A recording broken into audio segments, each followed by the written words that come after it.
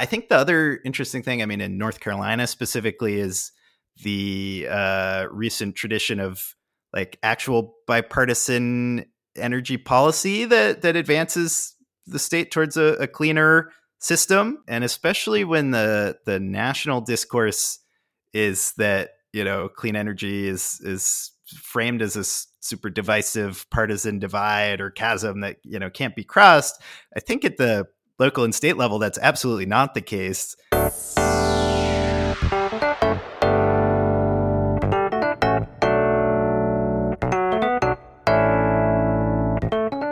Hello, and welcome to the Squeaky Clean Energy Podcast, brought to you by the North Carolina Sustainable Energy Association. I'm your host, Matt Abel.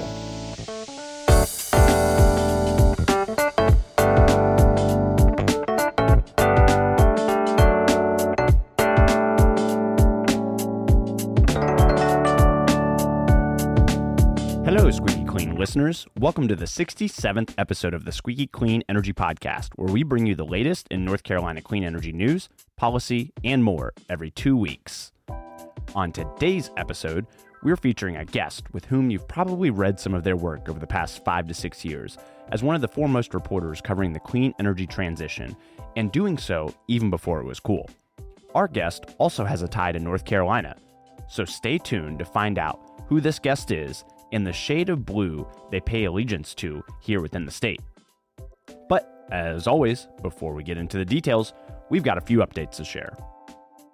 First on the list is the Carbon Plan. To catch everyone up, back in October, House Bill 951 was signed into law.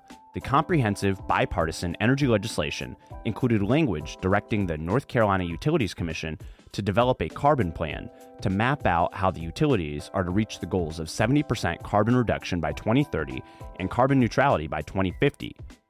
With that directive, the North Carolina Utilities Commission opened a docket last November, kicking off the process, stating that Duke would be responsible for drafting the first carbon plan after convening at least 3 stakeholder meetings in the run-up to the release of that draft plan on May 16th. Further, the final carbon plan must be completed by December 2022 and will be revisited every 2 years. To date, Duke has already conducted the 3 stakeholder meetings, met with some concerns by NCSEA and some of our partners, including abstaining from addressing or discussing topics like transmission planning and modeling, and the consideration of alternative market structures like RTOs. Further, the utility has not shared additional data on information related to the development of the plan, leading to uncertainty around the future for offshore wind, despite the upcoming lease auction for the Wilmington East wind energy area. In addition, without any additional insight into the plan details, interveners will only have 60 days to react and conduct their own modeling to respond before the July 15th deadline. For more information on the carbon plan process, I'll include a link in today's show notes. And lastly, a quick reminder about a few events on the horizon. On April 26th and 27th, our partners at the North Carolina Clean Energy Technology Center and NC State University will be convening the annual State Energy Conference back in person again on campus at the McKimmon Center in Raleigh. The conference itself will feature tracks and panels on topics like commercial, industrial, and governmental buildings, clean transportation, residential homes, renewable energy, and utilities and infrastructure. And on an exciting note, we'll be featuring a live version of the Squeaky Clean Energy Podcast on stage as a keynote plenary, where we'll be talking with energy reporters about trending topics across the industry. We'll be featuring Catherine Morehouse of Politico, Elizabeth Oots of Energy News Network, and David Borax of WFAE out of Charlotte. For more information on the conference, visit ncenergyconference.com. And coming up, for our listeners in the western part of the state, NCSEA is hosting our Clean Energy in the Mountains event at Highland Brewing Company in Asheville, where the topic of conversation will be focused on HB 951 and the preceding implementation efforts. We'll be featuring a panel of expert speakers, followed by roundtable conversations to directly engage in the conversation around each of the provisions in the bill. And of course, we'll have plenty of time set aside to meet and network with fellow attendees. More information will be included in a link in the show notes. Okay, on to the show. On today's episode, I'm so excited to feature someone who I've had the chance to interact with and engage with in various capacities over the years and follow his excellent reporting within the clean energy space, especially on the topic of energy storage. In today's episode, he and I talk about his time in North Carolina, his own professional growth and development as a reporter, and the challenges of the journalism industry, along with the exciting trends he's tracking now as the industry continues to grow at breakneck speeds. Okay, and with that, let's just get into today's episode. Clean energy. Clean energy. Our guest today serves as a senior reporter at Canary Media, where he reports on the rise of clean energy. He worked at Green Tech Media for nearly 5 years. Before that, he reported for City Lab at The Atlantic and conducted grant-funded freelance journalism on climate impacts in Bangladesh. His stories have also appeared in The Guardian, HuffPost, Al Jazeera America, and more. He graduated from Duke University and now calls Los Angeles his home. Ladies and gentlemen, please welcome Julian Spector to the Squeaky Clean Energy Podcast. Julian, welcome to the pod. I'm excited to be here. I think this is going to be a lot of fun. Let's just jump right on into it. Part of the focus of our show here today is featuring, notable energy alumni from the state of North Carolina or have some ties to our state. So as many of our listeners may or may not know, you received your bachelor's degree in political science from Duke University right here in our backyard. So I'm really curious, how or was this time at Duke formative to your energy career as a journalist? It was actually incredibly formative. I majored in political science, but I also devoted most of my life to the newspaper, the Duke Chronicle, which at the time was putting out 5 print newspapers per week. So it seems just bonkers in retrospect, but we were in that office every weeknight, reporting, editing, laying out an actual physical newspaper that had to be sent to the printers to be on people's doorsteps the next morning. And I actually started as a health and science reporter, which led to what I do now in 2 ways that I could think of it. One is kind of conceptually, Duke has this huge medical campus, ton of scientific research happening, some really cutting edge, globally significant work being done.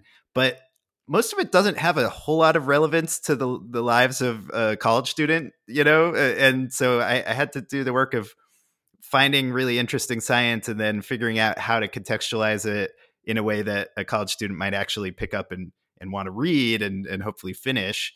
And that's basically the task that faces an energy reporter. Most people don't really think about energy in their lives unless the lights go out or their car stops working. So you have to take what the energy wonks think is very important and then find a way to make that accessible to someone who's just living their life and doesn't really care. And then the second thing was I actually was a beat reporter covering the Nicholas School of the Environment. So I did do my first clean energy reporting here in North Carolina, and there were stories about, they're putting solar panels on the roof of the Bryan Center, the student center, and I covered the transition of one of the 100-year-old campus steam plants that used to burn coal. They built it so the roof was at the grade of the railroad line, so the coal cars would actually roll onto the roof of this building, which had to have these fortress-like 2.5 foot thick brick walls to support the weight of an entire coal car. Gorgeous old brick structure, but they switched that to burn natural gas to heat the water for steam for the campus, and that I think single-handedly reduced 9% of university emissions at the time, around 2010 or 2011. So I was doing that kind of work and spending time hanging out around the Nicholas School.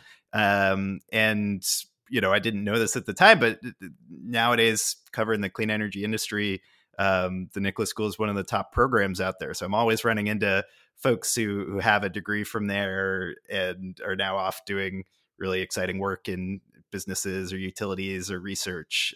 So yeah, that's where it all started. And I think that was actually through Duke. I had initially crossed paths with you. You had come back for an event hosted by the Duke Energy Initiative a few years back and were brought in as a speaker for that.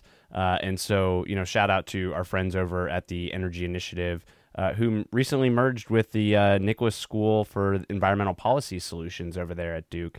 But it's also, I think it's important to mention too, like the university's relationship with energy. Duke itself has made quite a transition over the past couple of years. We highlighted a little bit last year on the podcast as well that Duke participated in Duke Energy's Green Source Advantage program to procure, I believe, over 100 megawatts of solar off-site to help get closer to some of the carbon reduction goals that they've set as a university. So really fascinating to learn more about your experience on the education and reporting side, but also really fascinating to talk about their own experience with energy consumption and use on campus.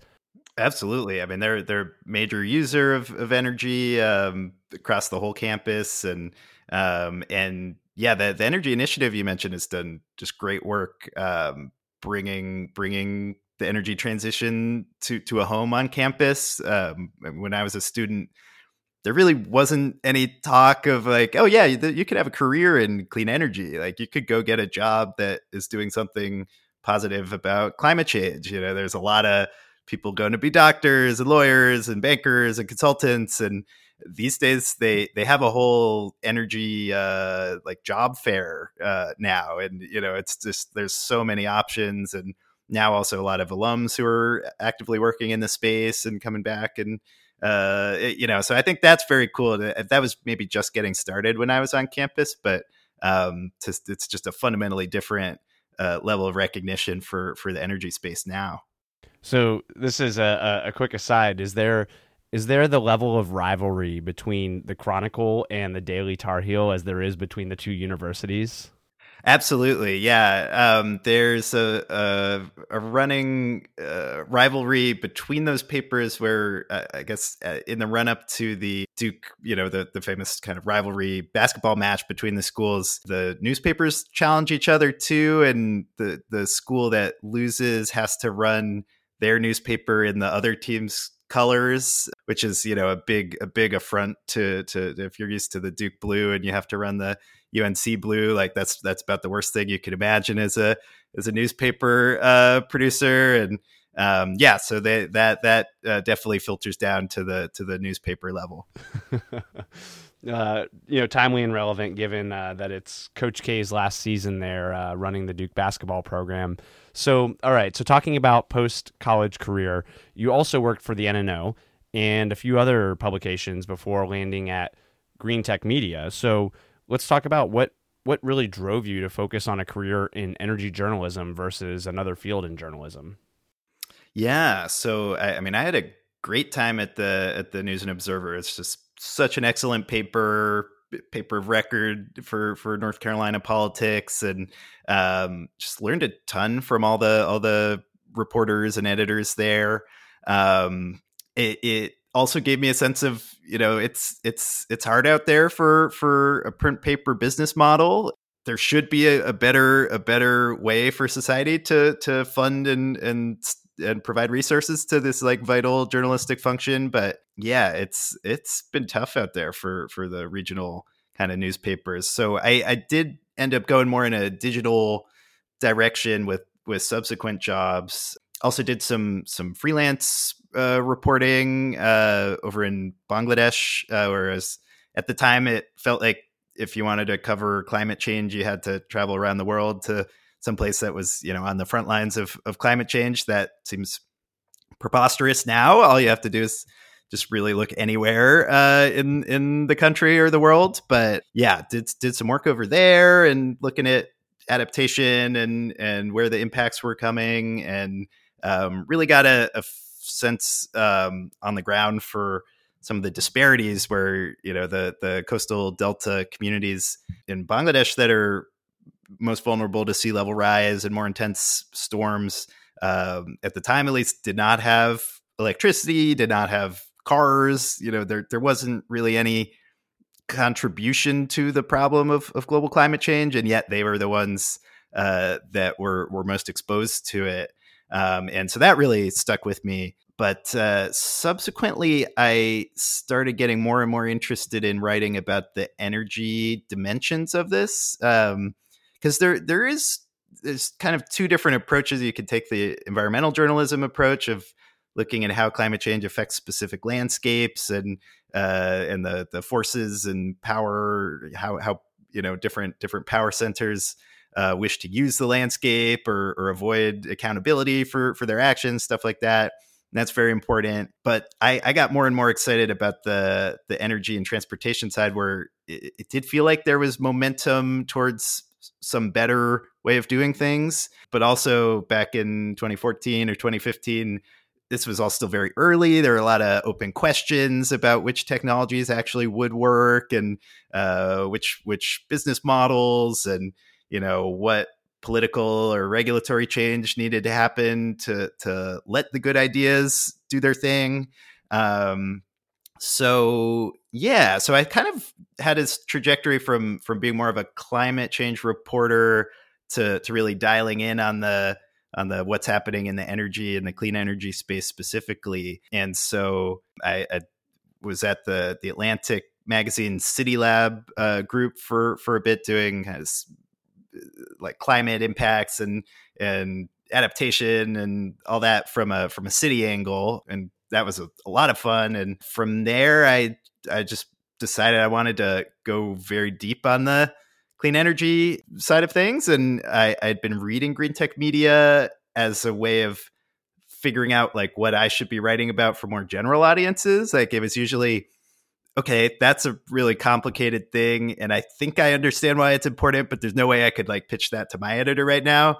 And then I just decided to go for it when they had a job opening, and sort of dive headfirst into this world where you're writing for the people working at the solar companies or running the solar companies or crafting the policy. So you really have to know stuff. Like, you can't kind of just parrot a press release and put that out there and feel like you provided some value to someone. You gotta stand up to scrutiny from people who are incredibly knowledgeable and actually doing stuff about it. And somehow, 5 years went by, and I just learned so much, and had a great team there. And also the company had a whole research practice. So I was able to be in conversation with analysts who are just know the ins and outs of solar and energy storage and all that.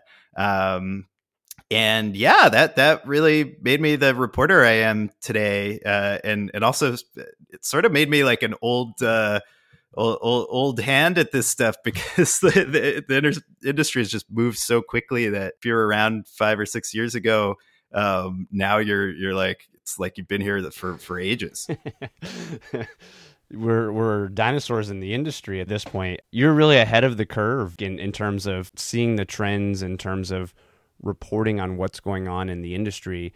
And there's a few things that you had mentioned in your comments just now that I've seen in some of your recent reporting as kind of themes or trends, right? And you had mentioned traveling to Bangladesh, and I know you did some reporting last year where you had traveled over to Hawaii to cover the transition away from oil and gas to energy storage. And you've also done some really great coverage too on recycled EV batteries and using those as grid assets. So talking about that interest in transportation and also traveling and reporting. So really fascinating, but we'll get to that in a minute. The other thing that I wanted to key into is you mentioned the world of print journalism. Very, very tough. And part of the reason why you've moved into the digital realm. And, that I think leads into the next question of Canary Media, which is where you are now. I think most of our listeners are probably familiar with Canary, but for those that aren't, do you mind just providing a short overview of the publication and, what's the mission and what drives you over there? Absolutely. So yeah, right now I report for Canary Media. We're at canarymedia.com. And we are a pretty young, less than a year old nonprofit newsroom, totally dedicated to independent reporting on the global transition to clean energy. So the way that came about was Green Tech Media, where I was for the 5 years. About a year ago, the corporate parent that owned it made a choice to shut down the news operation. And I'm not in a position to comment on the rationale for that, but they've made statements that you could look up. But they made that choice, and so we had a team of journalists who'd been really steeped in clean energy. We were looking at what was pretty much guaranteed to be the biggest year ever for investment and deployment of clean energy. Had a new president in the White House, was advocating for massive ramp up of clean energy. And, we didn't have to sit around thinking very long to decide we should probably keep reporting on this stuff. So we were able to basically keep the old news team together, bring in some new people as well, and partnered with the Rocky Mountain Institute, which is it's a think tank that's really action oriented and very focused on this decisive decade, as they call it. What can we do now that might get us to a world that's no more than, say, 1.5 degree Celsius warmer? And so, yeah, they helped us get off the ground. And so now we're structured as an independent nonprofit with an affiliation to RMI, and we're growing. We're hiring more journalists. We're putting out daily news online and a newsletter and podcasts and videos. And it's just really a whole multimedia experience. And it's just super fun. Like I've been covering startups for a long time, and to get to do that yourself while also doing journalism is it's a total blast.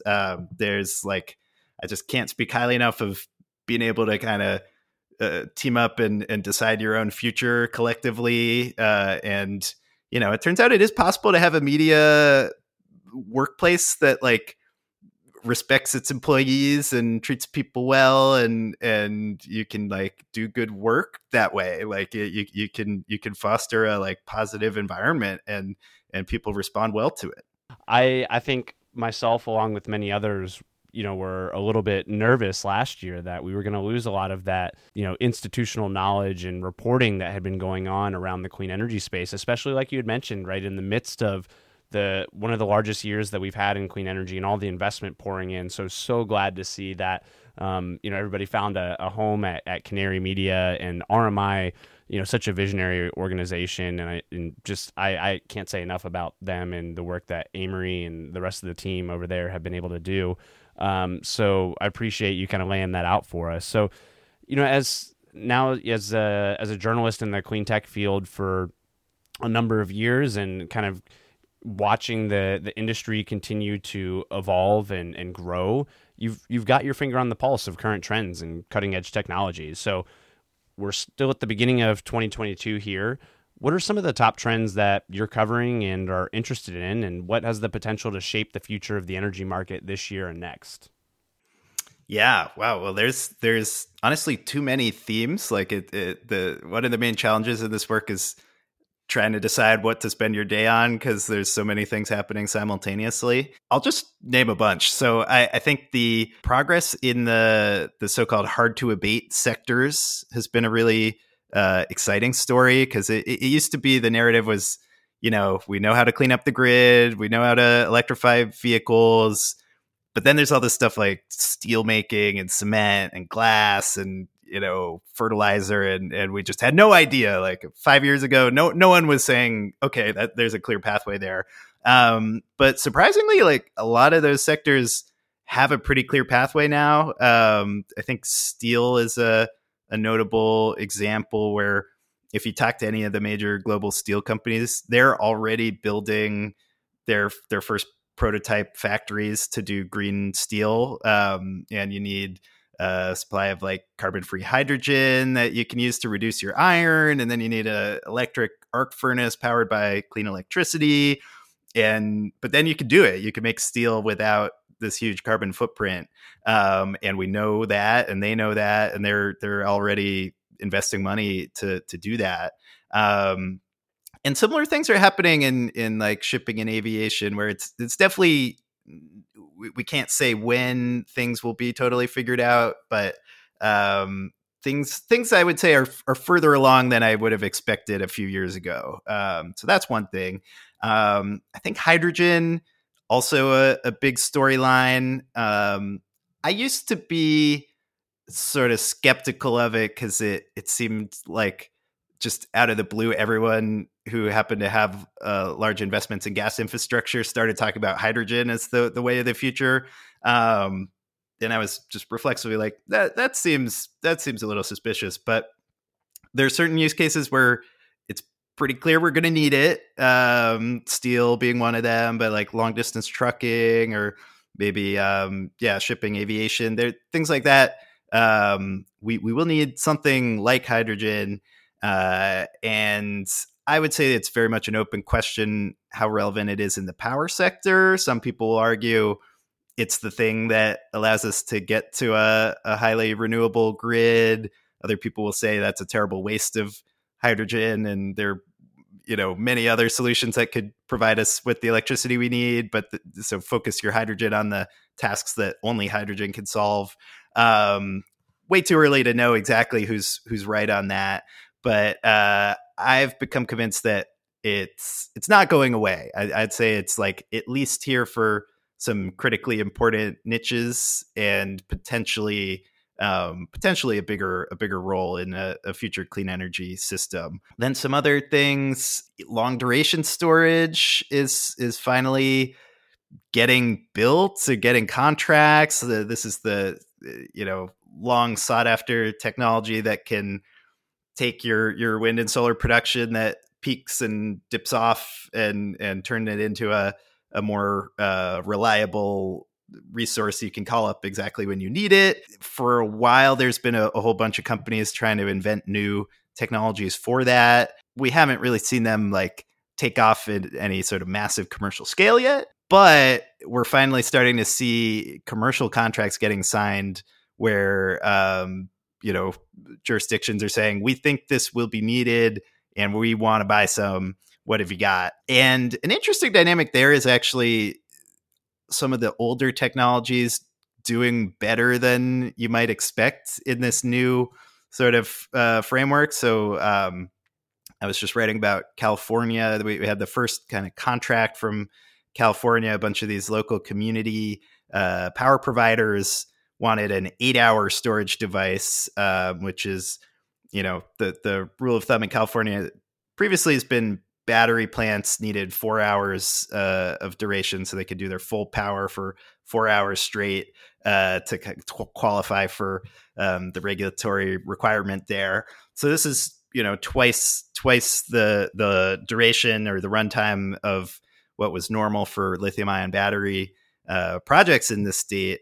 And Rev Renewables is this developer that had been doing very, shorter competitive kind of battery plants and making money on them. And they went and won this contract for a lithium ion battery, just going to run it for 8 hours straight, thereby beating all of the newfangled technologies that have been making the case that, lithium ion, it's not good enough. It doesn't serve our needs once we're trying to really get into these upper levels of renewable adoption. So that was very interesting. I also read about pumped hydro storage potentially making a comeback in these new grid conditions. That's the very old technology that you can store energy by using electricity to pump water up an incline and then storing it there in a reservoir. And then when you need the power, you have it roll back down and generate electricity. And that's 95% of grid storage in the US today. Despite all the headlines about batteries being on the up and up, they're still just inconsequential compared to what the pumped storage does for the grid. And so now there's the problem is no one's built a new one in like 30 years for various reasons. But, they're a big infrastructure undertaking, and they also involve water, which involves environmental reviews. But there's a new crop that are not even touching existing rivers. They're really just digging 2 artificial reservoirs at different elevations and running a pipe between them.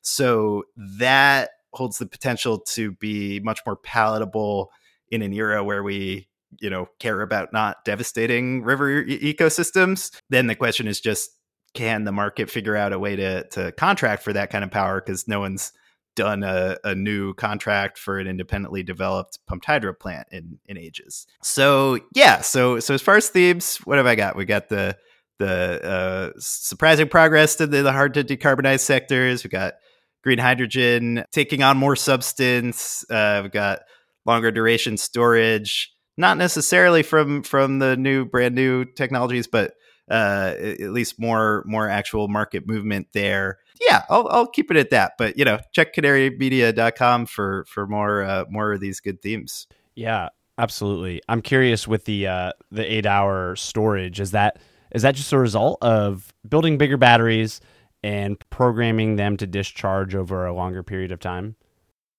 So it's I think their win was a factor of batteries being a known entity. And so, the conventional wisdom was that lithium ion wouldn't be competitive at that level because you're essentially just stacking up more and more of the same batteries to just extend the duration. Whereas other technologies, you can add to the duration more cheaply. Like if you're storing energy in the hydro, just the size of your reservoir is a measure of how long you can generate power, and it's a lot easier to just build a bigger reservoir and fill more water in, than to like stack a bunch of batteries from a cost perspective. But what the developer was able to show to the people evaluating these bids is, you can trust us. We have years of runtime with the same technology. We have a mature supply chain with warranties and things like that. So, here's what it's going to cost you, but you can trust this will actually happen and it'll work. And do you want to take a chance on a new technology that can't, say that as strongly as we can? Yeah, absolutely. That makes sense. So as our listeners can probably hear, there's a lot of passion behind your voice for storage technologies, and you've reported on it quite extensively. And I would say you're one of the go-to journalists and leading experts on energy storage trends and news. What really led you? And I don't want to pigeonhole you into exclusively focusing on energy storage, because I know you cover a lot of other areas outside of that. But what led to that sort of focus on energy storage?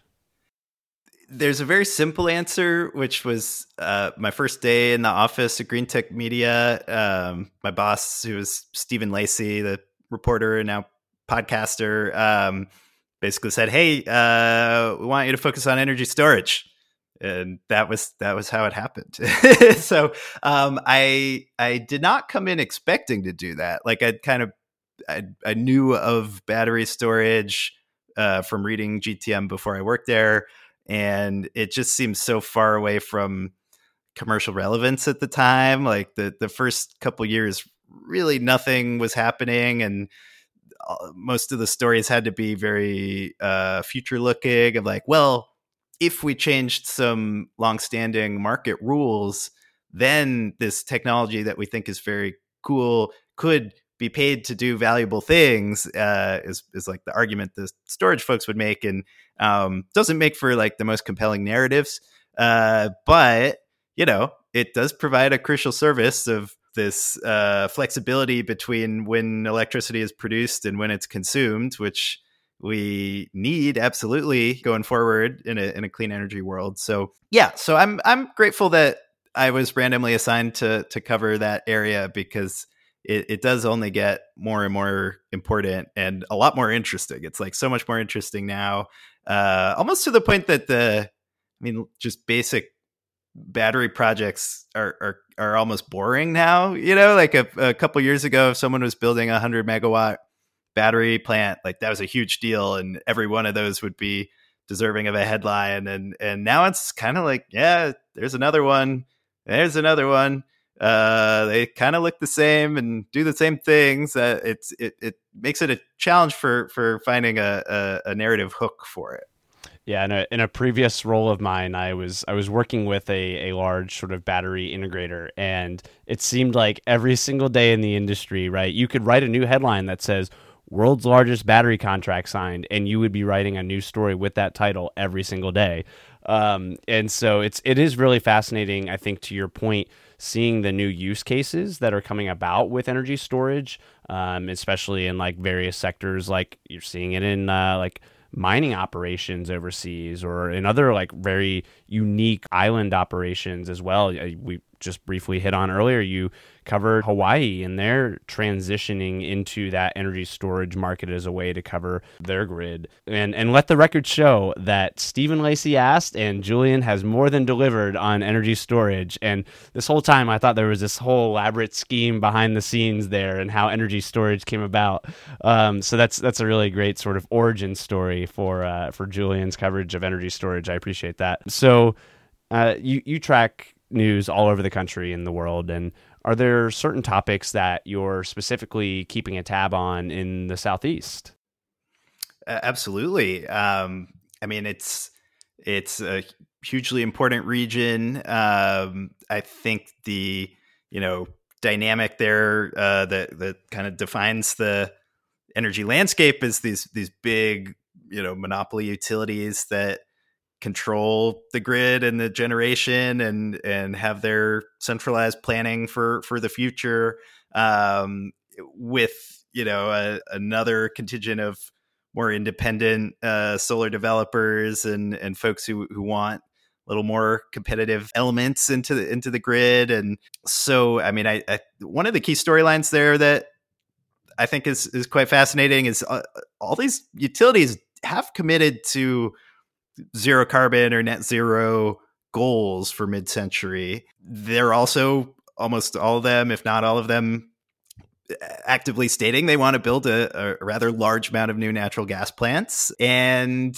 and there's generally, I think now they're across the board pretty open to building more solar. And like Georgia Power recently announced some of their planning, and it's like doubling their solar, shutting down coal. But yeah, I think that's the next kind of tension to watch for the region is, are those gas plants actually necessary? Like there's almost no large scale battery development happening in the region. And so have you really tried all the options for capacity in the hours that you need? Or is the gas kind of a reflexive turn to the comfortable and familiar thing? Because, we've got other states where large scale batteries are actively serving peak demand, and just they're just another part of the grid on par with all the other power plants out there. And then there's states that just haven't built any, so they view it as kind of scary or unproven or experimental or something. I mean, Duke Energy is interesting because they have been testing energy storage technology pretty extensively and for a long time. And I haven't seen it really lead to like anything like mass adoption, but they have done some cool individual projects. Like they took a kind of outpost in the Great Smoky Mountains National Park off the grid because it was so hard to do upkeep for this single power line running through miles and miles of wilderness. And so they cut the cord and literally helicoptered in a kind of advanced zinc battery to support a little solar microgrid there. And I think that's very cool. Like that's a creative use of new technology to serve a very specific mission. But yeah, it's always the question of do you, after you do all the R&D, does that turn into real projects, or does that just create new R&D questions that you then spend more time evaluating? But yeah, I think the other interesting thing, I mean, in North Carolina specifically, is the recent tradition of like actual bipartisan energy policy that advances the state towards a cleaner system. And especially when the national discourse is that, clean energy is framed as a super divisive partisan divide or chasm that, can't be crossed. I think at the local and state level, that's absolutely not the case. And North Carolina seems like a pretty good example of that. I mean, you're probably more steeped in the legislative back and forth than I am, but even if your policy doesn't do everything that the clean energy advocates want it to do, would you say it's notable to have both parties coming together with industry and saying like, hey, we want to have a lower carbon grid in the future? Yeah, absolutely. I think a lot of what your comments you were just mentioning, you've really outlined the roadmap of a lot of the Squeaky Clean podcast episodes we've had over the past 6 months. So, you specifically mentioned Duke Energy and pilots with energy storage, and we actually featured them on an episode a few months back talking about some of those projects.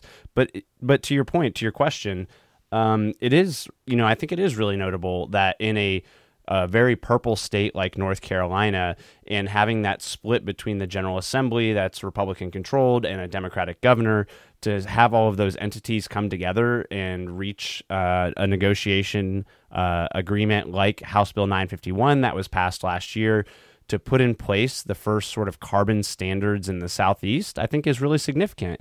Now, of course, there are a lot of omissions associated with that. We didn't see any sort of major provisions associated with low and moderate income programs, and really it's now down to the rubber meeting the road, because a lot of what that bill had stated was putting the power back into the Utilities Commission's hand to determine how a lot of these provisions actually get implemented. So we're right now in the midst of the carbon planning process here in North Carolina. We also had kicked off a docket related to performance-based regulations. There are going to be numerous others that open up related to competitive procurement. So the writing is still out. The writing's still on the wall in terms of what all of this ends up meaning for North Carolina.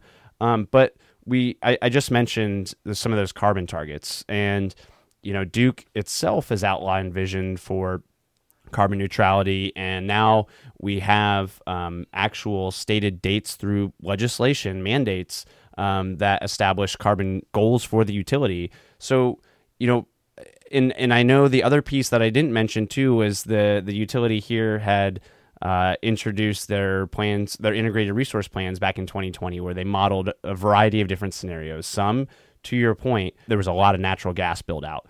Others had more, you were leaning more towards the renewable side, but still a fairly insignificant amount compared to other parts of the country. So I'm curious, do some of these goals like carbon neutrality by dates like 2050 seem reasonably attainable? And what role does energy storage in reaching those types of goals, even outside of the conversation around Duke? I know a lot of other utilities have set carbon neutrality goals as well. Yeah, I mean, I think they're definitely achievable. Like, I don't think all these utilities would put themselves out there and tell their shareholders they're going to do this and kind of just stake their reputation on it if they thought it was absolutely impossible. That said, we still don't really know what the end result looks like. There's definitely going to be a lot more wind and a lot more solar, and something to kind of balance it. And I mean, North Carolina's got a lot of nuclear capacity already, and so that's great, dependable, carbon-free power production there.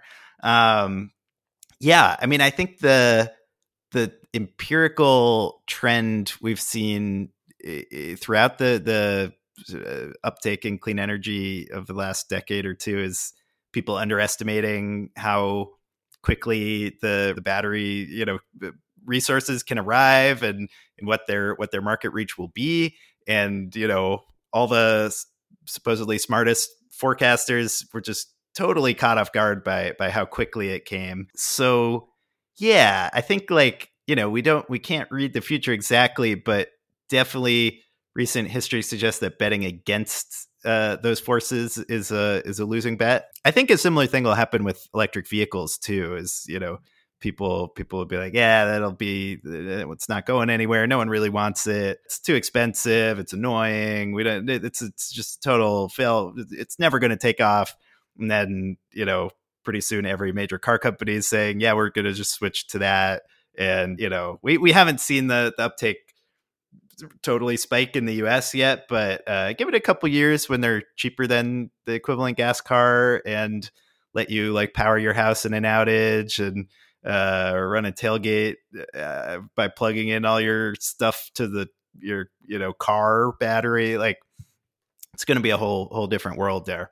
But yeah, so I think with the utility planning, one key element is just that you're actually examining all the available options. If you're running a model and your model doesn't have all the technologies that you could be tapping to achieve a clean grid, that's a problem. You're going to default to the stuff at the exclusion of other things that could work.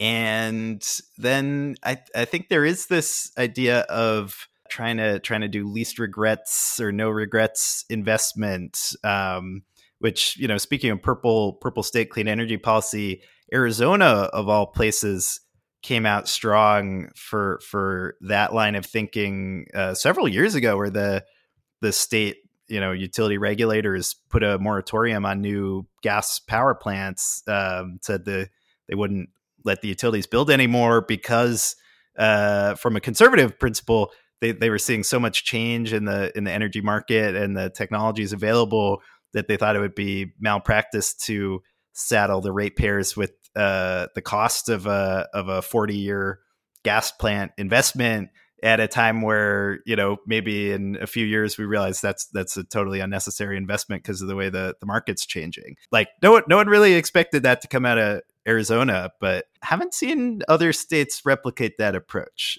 So, we do though have plenty of examples of like commissioners who approved shiny new modern coal plants in like the early 2010s, and now those are already uneconomic, and yet the utilities that own them are trying to keep them going for decades more so they can get their payoff.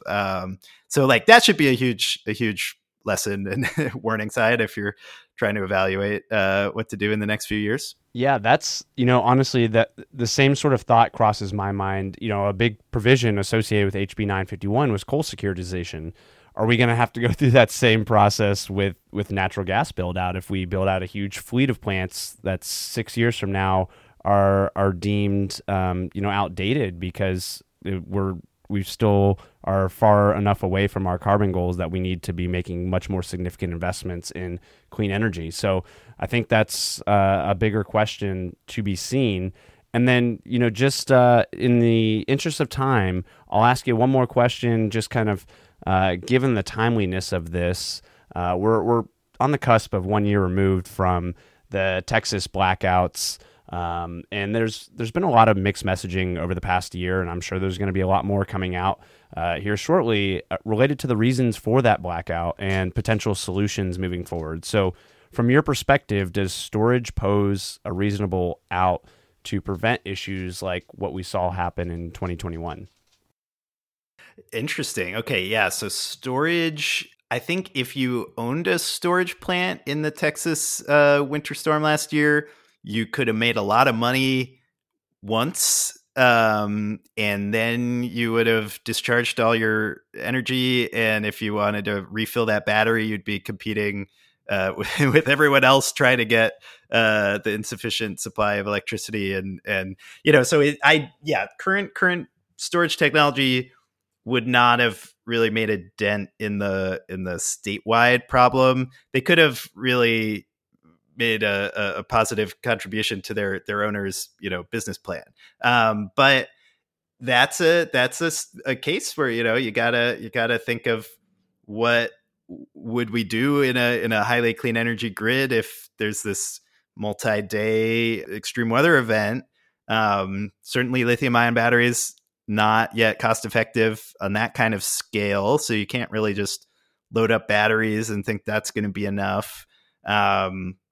It was certainly a lesson that thinking of natural gas as a quote unquote reliable resource, the way it's often talked about of, we need the gas that's reliable, well, the gas failed at a huge scale and, catastrophically for the people of Texas. So yeah, I think the lesson there is you gotta actually pay attention to resilience. This is one of those things where these extreme events keep happening, and then for a little bit everyone says, we really care about resilience, and then when it comes time to actually spend money for resilience, almost no one does. Like, it's still really not a thing that many jurisdictions invest in, even when they've been hit by this stuff. But I think that is slowly starting to change. I mean, at least California is finally building out more microgrids because they have a tendency to shut off the grid power when it's fire conditions, and so you need some other source of power if you're a community in that region. And so some of those things are getting built, and yeah, I think the Texas shows you definitely want a suite of technologies, because being overly dependent on any one point of failure is a big risk. But yeah, I think it's a case where fuel diversity, like maybe that is a case where some sort of hydrogen power plant setup could be useful. You could have underground storage of hydrogen, and there's some of these like underground caverns, and have that as a fallback plan if you need it. Maybe it's hard to imagine anyone building new nuclear in the competitive market of Texas, but there's gonna need to be some hard thinking about what mix of technologies gets you to full reliability in the face of like a week of super cold weather. Well, I always appreciate your pragmatic perspective, right? You could have said, well, we could just build out all storage and solar, and that would have been the answer, right? I will say, I think a universal rule I've learned in my time of reporting, well, the universal rule is there's no universal rules. Anytime someone says, my preferred technology or my preferred solution is like the only thing we're going to need, I find that always wrong. It's very complicated out there, and different places have different needs and different resources. And, just to assume that you have something figured out for every place, for every possible scenario for decades to come is really, really high standard that I haven't found anyone who's that smart or clairvoyant yet.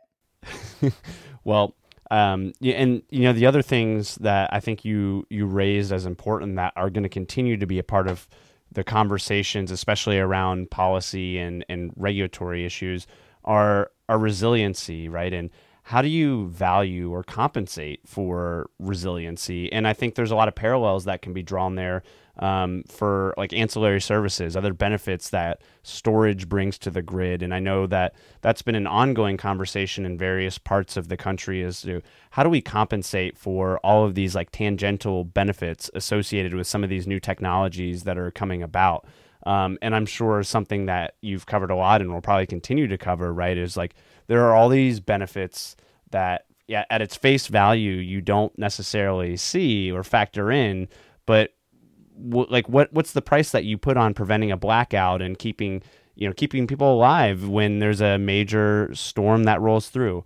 I don't have the answer to that question, and I'm sure there's a lot of folks that have many different answers to that question. But to avoid us walking down that rabbit hole, I'll just say, Julian, it's been a real pleasure getting a chance to talk to you today and talk more about the reporting that you're doing.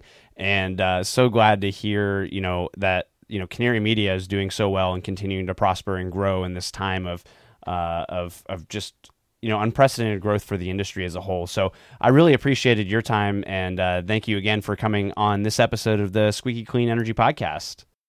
Well, it's fun for me to be on the receiving end of the questions, and you had just some excellent questions, really kicked off a fun and hopefully nourishing conversation. So thanks for having me on. My key takeaway from today's episode is the role that clean energy plays in these traditionally viewed as hard to decarbonize sectors of the economy, from heavy shipping to manufacturing with products like steel. As the clean energy industry has grown up and companies look for ways to offer products produced in lower emitting fashions, new clean energy startups and mature companies are coming to the table with innovative new ideas for previously niche sectors of the economy. It'll be fascinating to see how each of these sectors embraces and utilizes these new technologies to deliver on the demand from customers, shareholders, and regulatory requirements. And you know the deal. Let's stay in touch on Twitter. Give me a shout @MattAble for future episode ideas, questions for our next episode, thoughts on today's episode, and your worst energy joke one-liners. And episode 67 of the Squeaky Clean Energy Podcast is in the books. But before you leave, Don't forget to rate, subscribe, and share the pod on whatever platform you're listening in from. Sharing this podcast with your network and growing the friends of the pod helps us get just a little bit closer to our shared vision of a clean energy economy for North Carolina. All right, that's it. See y'all later.